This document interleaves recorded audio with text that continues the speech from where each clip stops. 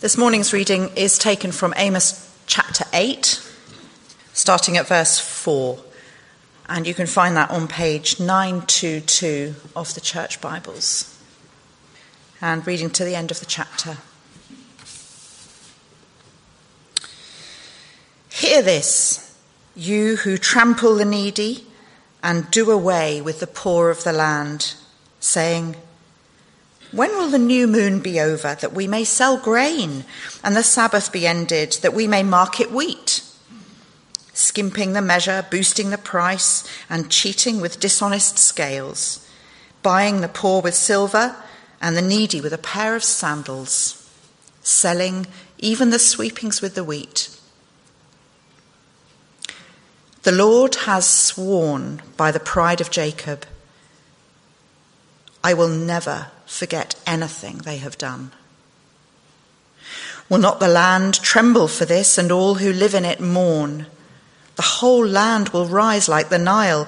It'll be stirred up and then sink like the river of Egypt. In that day, declares the sovereign Lord, I will make the sun go down at noon and darken the earth in broad daylight. I will turn your religious feasts into mourning and all your singing into weeping. I will make all of you wear sackcloth and shave your heads. I will make that time like mourning for an only son, and the end of it like a bitter day. The days are coming, declares the sovereign Lord, when I will send a famine through the land. Not a famine of food or a thirst for water, but a famine of hearing the words of the Lord. Men will stagger from sea to sea and wander from north to east, searching for the word of the Lord, but they will not find it. In that day, the lovely young women and strong young men will faint because of thirst. They who swear by the shame of Samaria will say, as surely as your God lives, O Dan, or as surely as the God of Beersheba lives. They will fall, never to rise again. This is the word of the Lord. As we stand, let's pray. Heavenly Father, through your living and enduring word, you bring us to new birth as we come to trust in your Son, Jesus Christ. By your Holy Spirit, who gave your words to Amos, speak to us now from this same word, fulfilled in your Son. Give us, we pray, new hearts, humble lives, renewed minds. For we ask it in Jesus' name. Amen. Do please be seated. If you want to find that translator code, it's back on the screen. And hopefully you'll be able to make the app work this morning. Using anything from Microsoft is itself a step of faith, but that's not what I'm here to talk about this morning. We are, as John says, back in the book of Amos, continuing our series, and in our second last look at it this morning, chapter 8, verses 4 to 14, that Bridget read before, so do have those open before you if you can. That would be a good thing. One of the things that annoys me is being accused of being religious. Now, I know that might seem an unreasonable annoyance, given that I have now spent over half my life being a clergyman, nearly 30 years in that. If I'm not religious, then you might think, then who is? And of course it's possible that I'm just cranky because I'm reaching a certain age. I have to be open to that possibility. But bear with me, because ever since I became a Christian at the age of 19, I have winced at the characterization that I have found religion, that I am now a religious person, contrary to the irreligious one that I was in my youth. Why does it grate so much? I confess it's partly the negative stereotypes the word often carries with it. If we say in our culture, gosh, you're very religious, we don't usually mean that as a compliment. How often have you heard someone enthusiastically say, oh, so-and-so is really religious, let's go and spend some time with them? More often in our culture, the opposite of true is true. You meet someone for the first time, they discover that you are religious, and quite quickly you find they're looking over your shoulder to talk at someone else at whatever gathering you're in. But my main reason for recoiling, I think, is the sadness that it suggests people think that faith in Jesus Christ can be reduced to merely external things. Religion is the outward expression of faith. Religion means doing what we're doing now, going to church services. It means the rituals, habits, rules, often unfamiliar language to those looking in from outside. It means the hymns that we've been singing. It means prayer books and things like that. They're not all bad things at all. Many of them are very precious and have an important place. But none of them get to the heart of what Christian faith really is all about. The heart of Christian faith is Jesus Christ, our living, loving Lord, his self-sacrificial death in our place on the cross, his living resurrection hope within us, the family that he gathers us in to belong to, the word by which he nourishes and teaches us. The heart of Christianity is not religion, but relationship. As someone said, going to church doesn't make you a Christian any more than sleeping in a garage makes you a car. It's not about cultivating certain religious practices.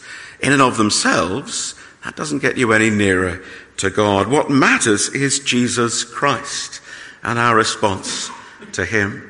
He said, I am the bread of life. He who comes to me will never go hungry. He who believes in me will never be thirsty. And when he was asked the question, what must we do to do the works that God requires? He said simply this, the work of God is this, to believe in the one he has sent. Now, religion is all about doing things. And what God requires for us isn't to do anything. Jesus simply says we need to trust him, to place our trust in him in the way that a patient trusts her surgeon, putting your whole life in their hands without reservation.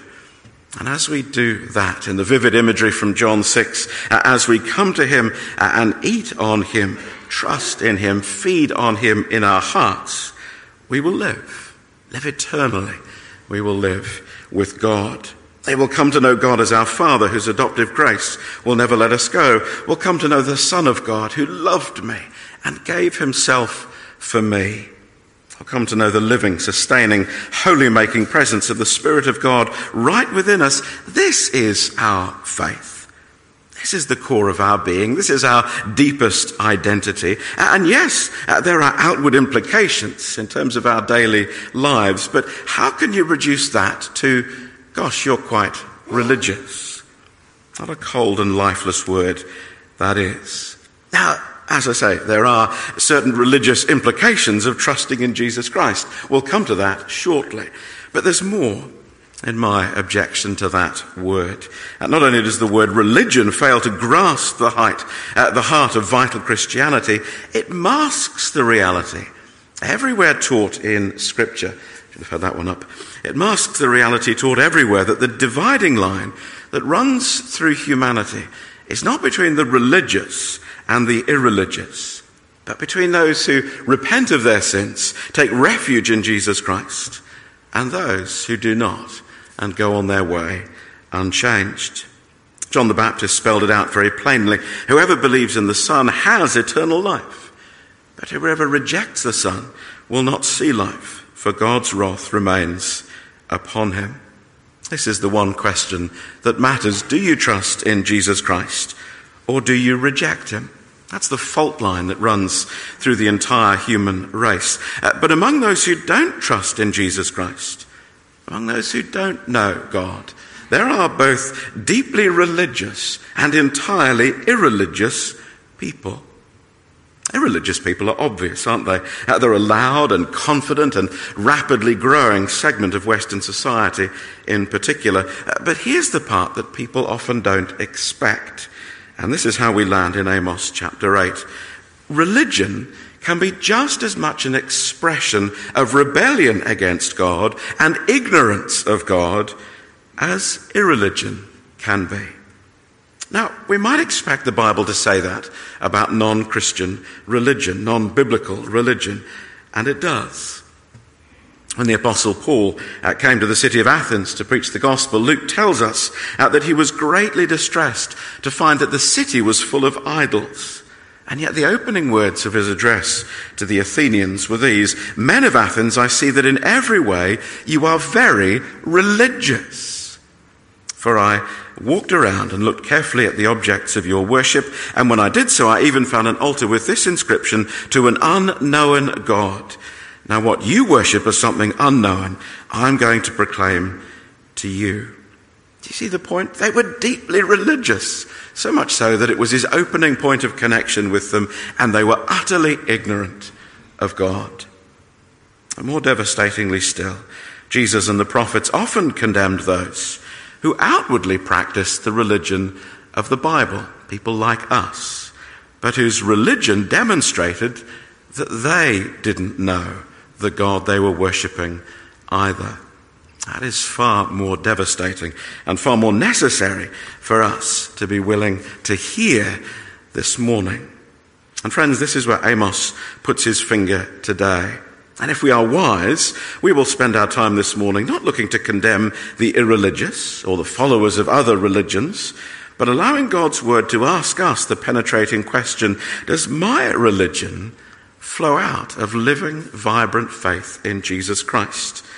Does it reflect an actual knowledge of and deep submission to and desire to know the true and living God? Am I living outwardly my inward faith in Jesus Christ in a way that honours him, or is my religion bankrupt? Amos comes, of course, as a prophet to Israel, as we've seen over recent weeks. Israel prosperous and full of the rhythms and rituals of biblical religion. If you like, he comes to thinking of our culture, a 1950s version of Israel. The churches are full. They've never had it so good. There's an outward, broad acceptance, at least in principle, of the morality espoused in the Bible. Like Paul coming to Athens, Amos observes that in every way the Israelites are very religious. Then comes God's devastating critique of their religion, delivered through his prophet. They who claim to know God are actually denying him by the way they live. And here's why this matters for us. For us who claim to know Jesus Christ, Amos's critique of Israel helps us to test the genuineness of our faith too. Because you see, like the people of Athens, like the people of Amos's day, we are very religious. You're in church this morning. Don't you know it's 2023 and people don't do that anymore? You should be in IKEA or on the golf course, also indulging some other pursuit if you were like your neighbours. Now, don't get me wrong, you shouldn't be, and I'm glad you're not. But do you see my point? By practicing religion, we are the cultural outliers in our day. We're here because we trust in Jesus Christ, or we're exploring whether we might. And so we've engaged in a religious practice, a church service. So we too need to be tested in the way that Amos tested the people of Israel. We need to brace ourselves for these three tests as we see their ugly practices and ask the Lord, if we see any sign of them in ourselves, to grant us, as we've already thought earlier in this service, for the Lord to give us true repentance and a renewal of his Holy Spirit. So first, Amos chapter 8 verses 4 to 6. Heartless religion. Jesus said to the Pharisees, Isaiah was right when he prophesied about you hypocrites. As it is written, these people honor me with their lips, but their hearts are far from me. In the same way, Amos in these verses exposes the faraway hearts of an apparently religious people. By God's grace, the Holy Spirit will do the same work now where it needs doing. Listen again to these verses. Hear this, you who trample the needy and do away with the poor of the land, saying, when will the new moon be over that we may sell grain, and the Sabbath be ended that we may market wheat, skimping the measure, boosting the price, cheating with dishonest scales, buying the poor with silver and the needy for a pair of sandals, selling even the sweepings with the wheat. I'll dive in to verse 5 at the centre of that passage. That describes the religious observance of these Israelites. They kept the Sabbath. They obeyed the fourth commandment. They even kept the monthly new moon religious festivals. We tend to concentrate religious activity around Christmas and Easter, twice a year. These Israelites maintained an impressive monthly schedule of religious practices. And yet, it was not a religion of the heart. They're sitting in church, as it were, willing the sermon to end. You can't imagine that, can you? Because you've never had that experience. They want the day to pass because they want to get back. They've got so much to do. They want to go back and make some money. Of course, we have an advantage, don't we? How many of us now read our Bibles on our phones? So if we're doing that, who would know if we're trading stocks or on the IKEA app, if not in the physical store during a tedious part of the church service? Oh, maybe that's a little bit too obvious. Our chairs are a bit too close together. But haven't you ever wrestled with the feeling, I suppose I ought to go to church this morning, but really my heart's not in it. I've got so much to do. I just want to get on and avoid the interruption. That's the start of heartless religion. Do you know the story? A woman wakes her cranky husband on a Sunday morning. Time to get up for church, she says. I don't want to go, he grumbles, and rolls over grumpily. You go, he grumbles. I'm staying in bed. She exhorts him again and again, and eventually she says in exasperation, you've got to go, you're the vicar. None of us is immune to the temptation of a heart that begins to grow cold and distant from God, even while maintaining the externals. As the old hymn has it, prone to wander, Lord, I feel it, prone to leave the God I love. Here's my heart, oh, take and seal it for thy courts above. How easily our hearts begin to drift. Friends, will you learn to recognize those signs in yourselves? Repent of them when you see them. Pray for the forgiving and renewing mercy of the Lord, that when we come here, we may come with one purpose, as one people, to engage with God, heart and soul and mind and strength, and to bless one another as we do so. This is true religion. This is the purpose of our Sabbath day meetings. For look where our hearts will take us once that drift begins, if it is unchecked. Verse 4, we will become callous and unloving towards the poor and needy. We will think only of our own needs, or perhaps those of our immediate family. Indeed, at the extreme, we won't just ignore the poor, but will trample upon them in order to indulge ourselves. But Jesus teaches us to love our neighbours. He reminds us that the poor will always be with us. Indeed, in one of the few places the New Testament speaks of religion positively, the Apostle James commands us, religion that God our Father accepts as pure and faultless is this, to look after orphans and widows in their distress, and to keep oneself from being polluted by the world. Real religion isn't just about being here. That's not unimportant. Indeed, it's vital, but can't be reduced to that. Real religion involves being generous at cost to ourselves, to those who have little or nothing of their own. What does that look like in your life? I can't answer that question for you, but I can encourage you to ask the question. What does that look like in our shared life as a church together? Well, one long-term thing you can continue, please, to pray for, and that we've begun to make steps towards, is re-establishing a CAP, poverty debt centre in our parish. That'd be a wonderful way, as it has been in the past, of coming alongside in practical, loving service to those who are in the deepest financial distress in our community.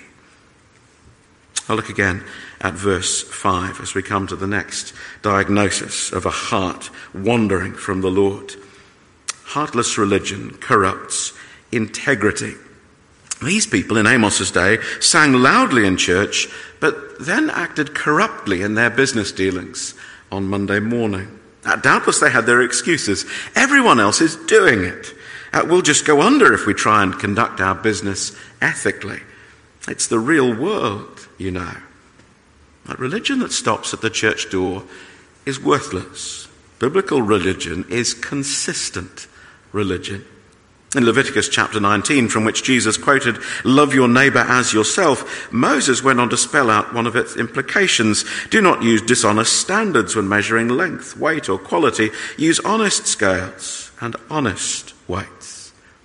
Do we know Jesus Christ? Do we want to live that out in the world? Then that has profound implications for the ethical behaviour which we engage in our workplace. That was transparently absent in the days of Amos. Verse 6, the descent of the heart is complete. Not only was there no generosity or integrity in these religious people, there wasn't even any humanity. The poor and needy are bought and sold as human slaves for a pitiful cost. Next month, God willing, I will visit Rwanda for the GAFCON gathering. On our free afternoon, I've booked in to visit the Genocide Memorial in Kigali. Rwanda is estimated to be 94% Christian. And yet in the 1994 genocide, a purportedly Christian people murdered perhaps 1 million of their own countrymen, often butchering them where they'd gathered for refuge in church buildings. Now, of course, there was a long and complicated prehistory, but feel the horror of it. Here is a people far more Christian than we are in our nation, and yet for a season of unimaginable carnage, their Christian religious profession lost all humanity. Here is heartless religion. No generosity, no integrity, and in the end, no humanity. And it's not a problem out there in the ancient Israelite past. It's certainly not a problem in the more recent Rwandan past. This is a problem in here. It's a problem of the heart. It's a problem we must wrestle with and recognize. It begins in us. And when we spot those signs, we must be ruthless in their elimination. Lord, have mercy upon us. Second, arrogant religion, verses 7 to 10. In Luke chapter 18, Jesus told a parable about 2 men who went to pray. One man prayed out of his arrogance. He thanked the Lord for his virtues and paraded his moral superiority. Thank you, Lord, that I'm not like other men, especially this tax collector here. He prayed that in front of the worthless wretch who was beside him. And the man who was beside him really was a wretch. He really was a sinful man. He stood at a distance from the other man and he bewailed his sins and simply cried out, God, have mercy on me, the sinner. Literally, Lord, turn your anger away from me, the sinner. So intensely he felt that conviction of his guilt before God. God, have mercy on me, the sinner. And Jesus said, I tell you, that man, rather than the other, went home justified before God. For everyone who exalts himself will be humbled, and he who humbles himself will be exalted. Pride is the polar opposite of faith. Arrogance is a sure sign of utterly corrupted religion. And in God's universe, as the full version of the biblical proverb has it, pride goes before a destruction, a haughty spirit before a fall. We collapse that into pride goes before a fall, still known even today in our wider culture. It's true. And it's that biblical reality that we see working out in this next paragraph. And so when we read in verse 7, the Lord has sworn by the pride of Jacob, we know that Jacob is doomed. As the Lord declared in Amos chapter 6 verse 8, I abhor the pride of Jacob and detest his fortresses. I will deliver up the city and everything in it. This is the third time in the book that the Lord has sworn an oath. He swore by his holiness, he swore by himself, and Israel took no notice. So if this obstinate people won't listen to him, perhaps they will take it seriously when he speaks on the basis of something that is central and certain, indeed the hallmark of their religion, their own arrogant pride. The second half of verse 7 is chilling. I will never forget anything they have done. I won't forget their greed. I won't forget their cheating. I won't forget their cruelty, in other words, just to reflect on the previous 3 verses.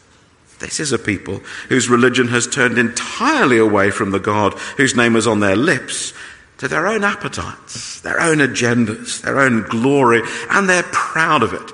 Their consciences are utterly seared. Their hearts have grown utterly cold and hard. They cannot see the peril in which they stand.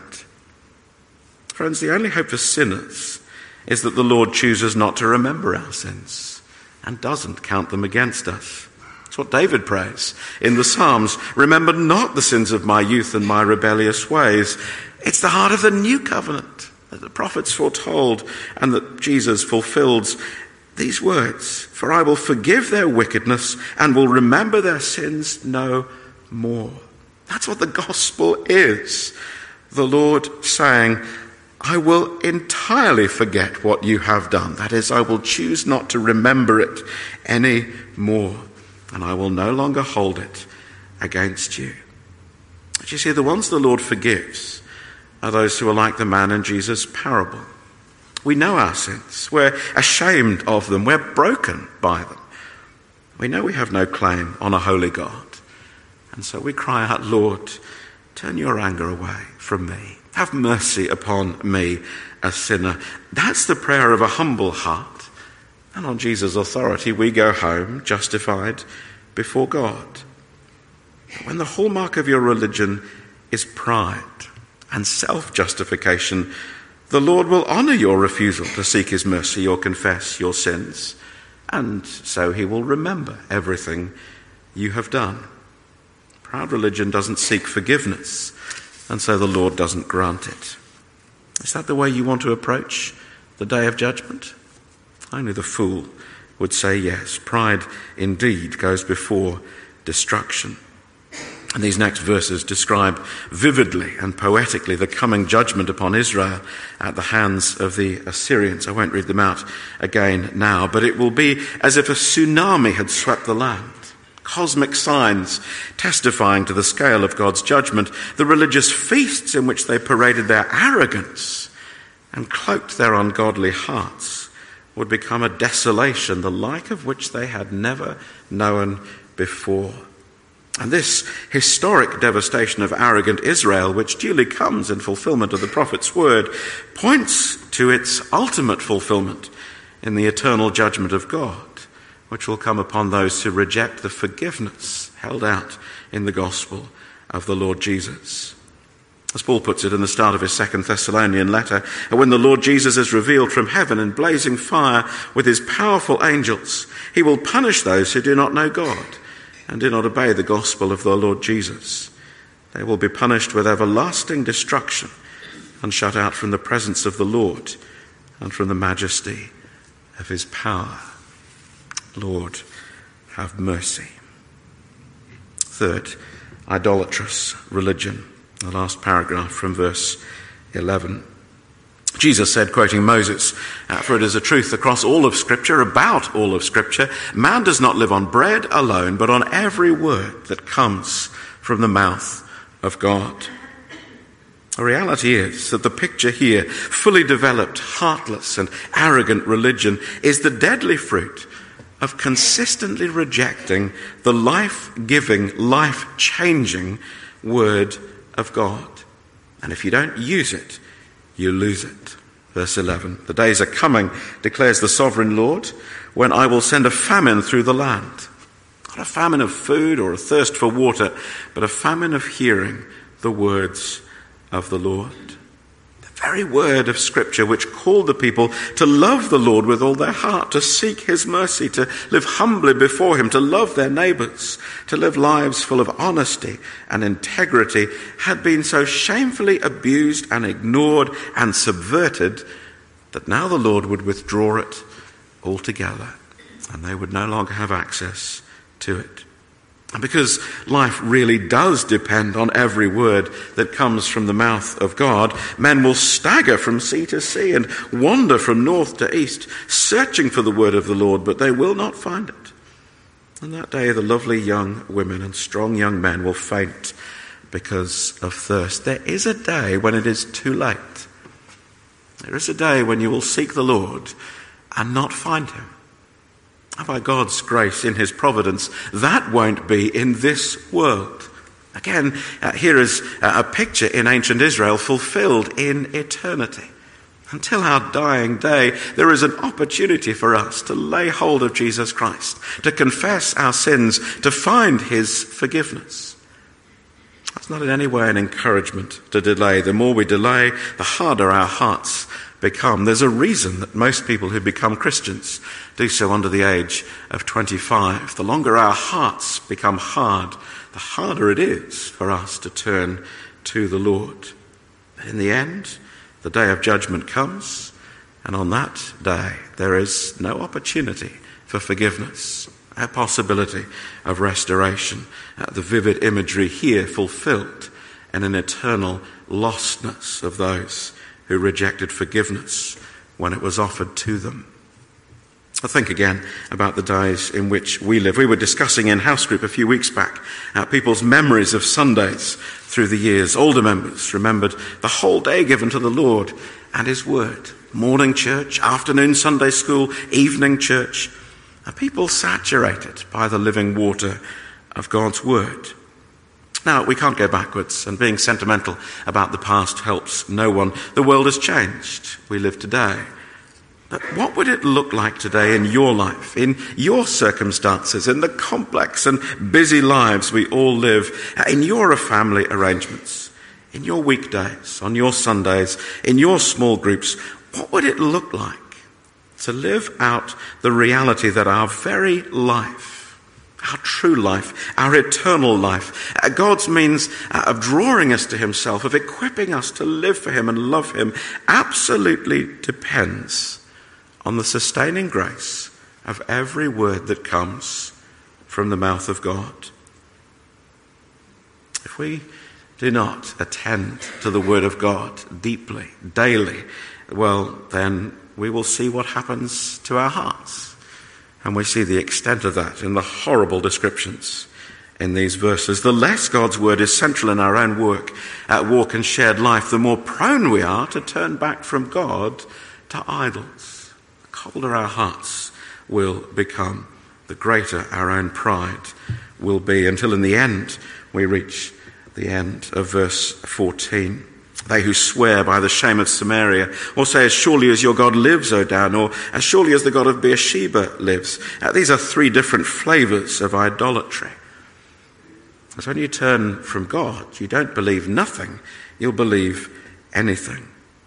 This is the lifeless character of such a path. Staggering, fainting, falling. There is no life in false religion. There is no life apart from that which comes from God's word. And yet in the UK today, shamanism and Islam are the fastest growing religions. Shamanism and Islam. And by contrast, the churches at their current rate of decline, all the traditional mainline Christian denominations in England, all the traditional mainline Christian denominations in England will become extinct this century. The Methodists within the next 20 years.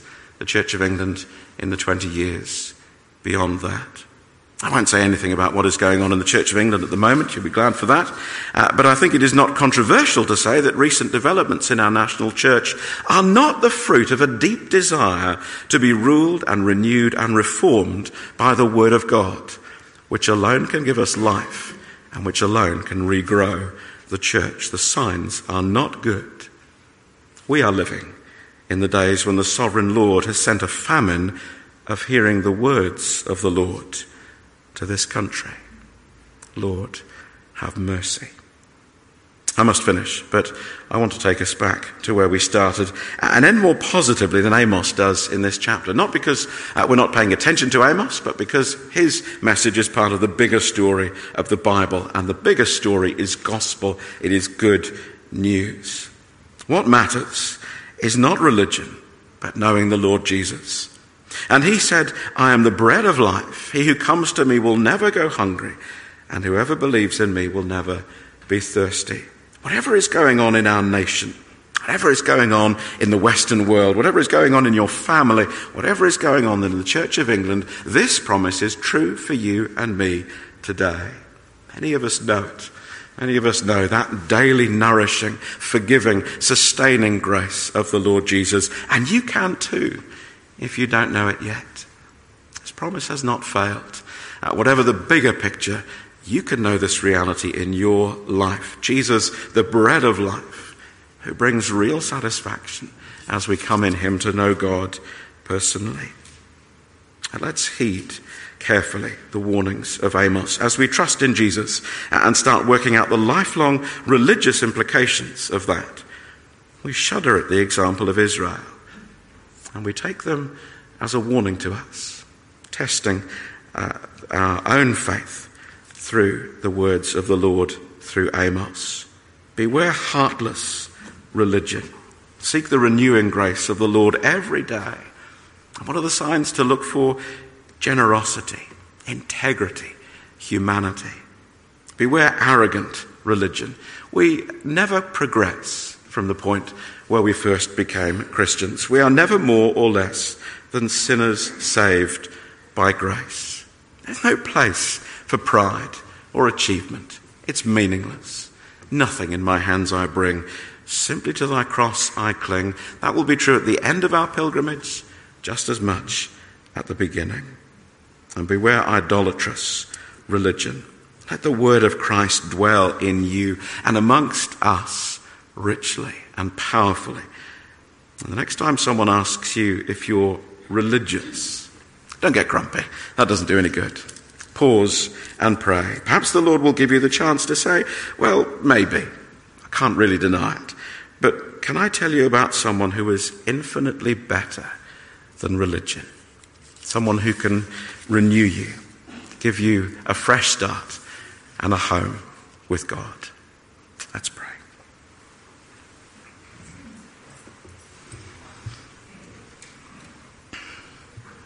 Lord Jesus, this has been a tough passage, a hard one to hear, an even harder one if we're to test our own hearts, our own walk with you. Please would you grant us true repentance and your Holy Spirit. Please would you assure us that in you our sins are washed away and you will remember them no more. Grant to us, we pray, a faith that is lived out in ways that honour you, renewed by your grace, humbled and centred on the true and living God. For we ask these things to your Father's glory. Amen.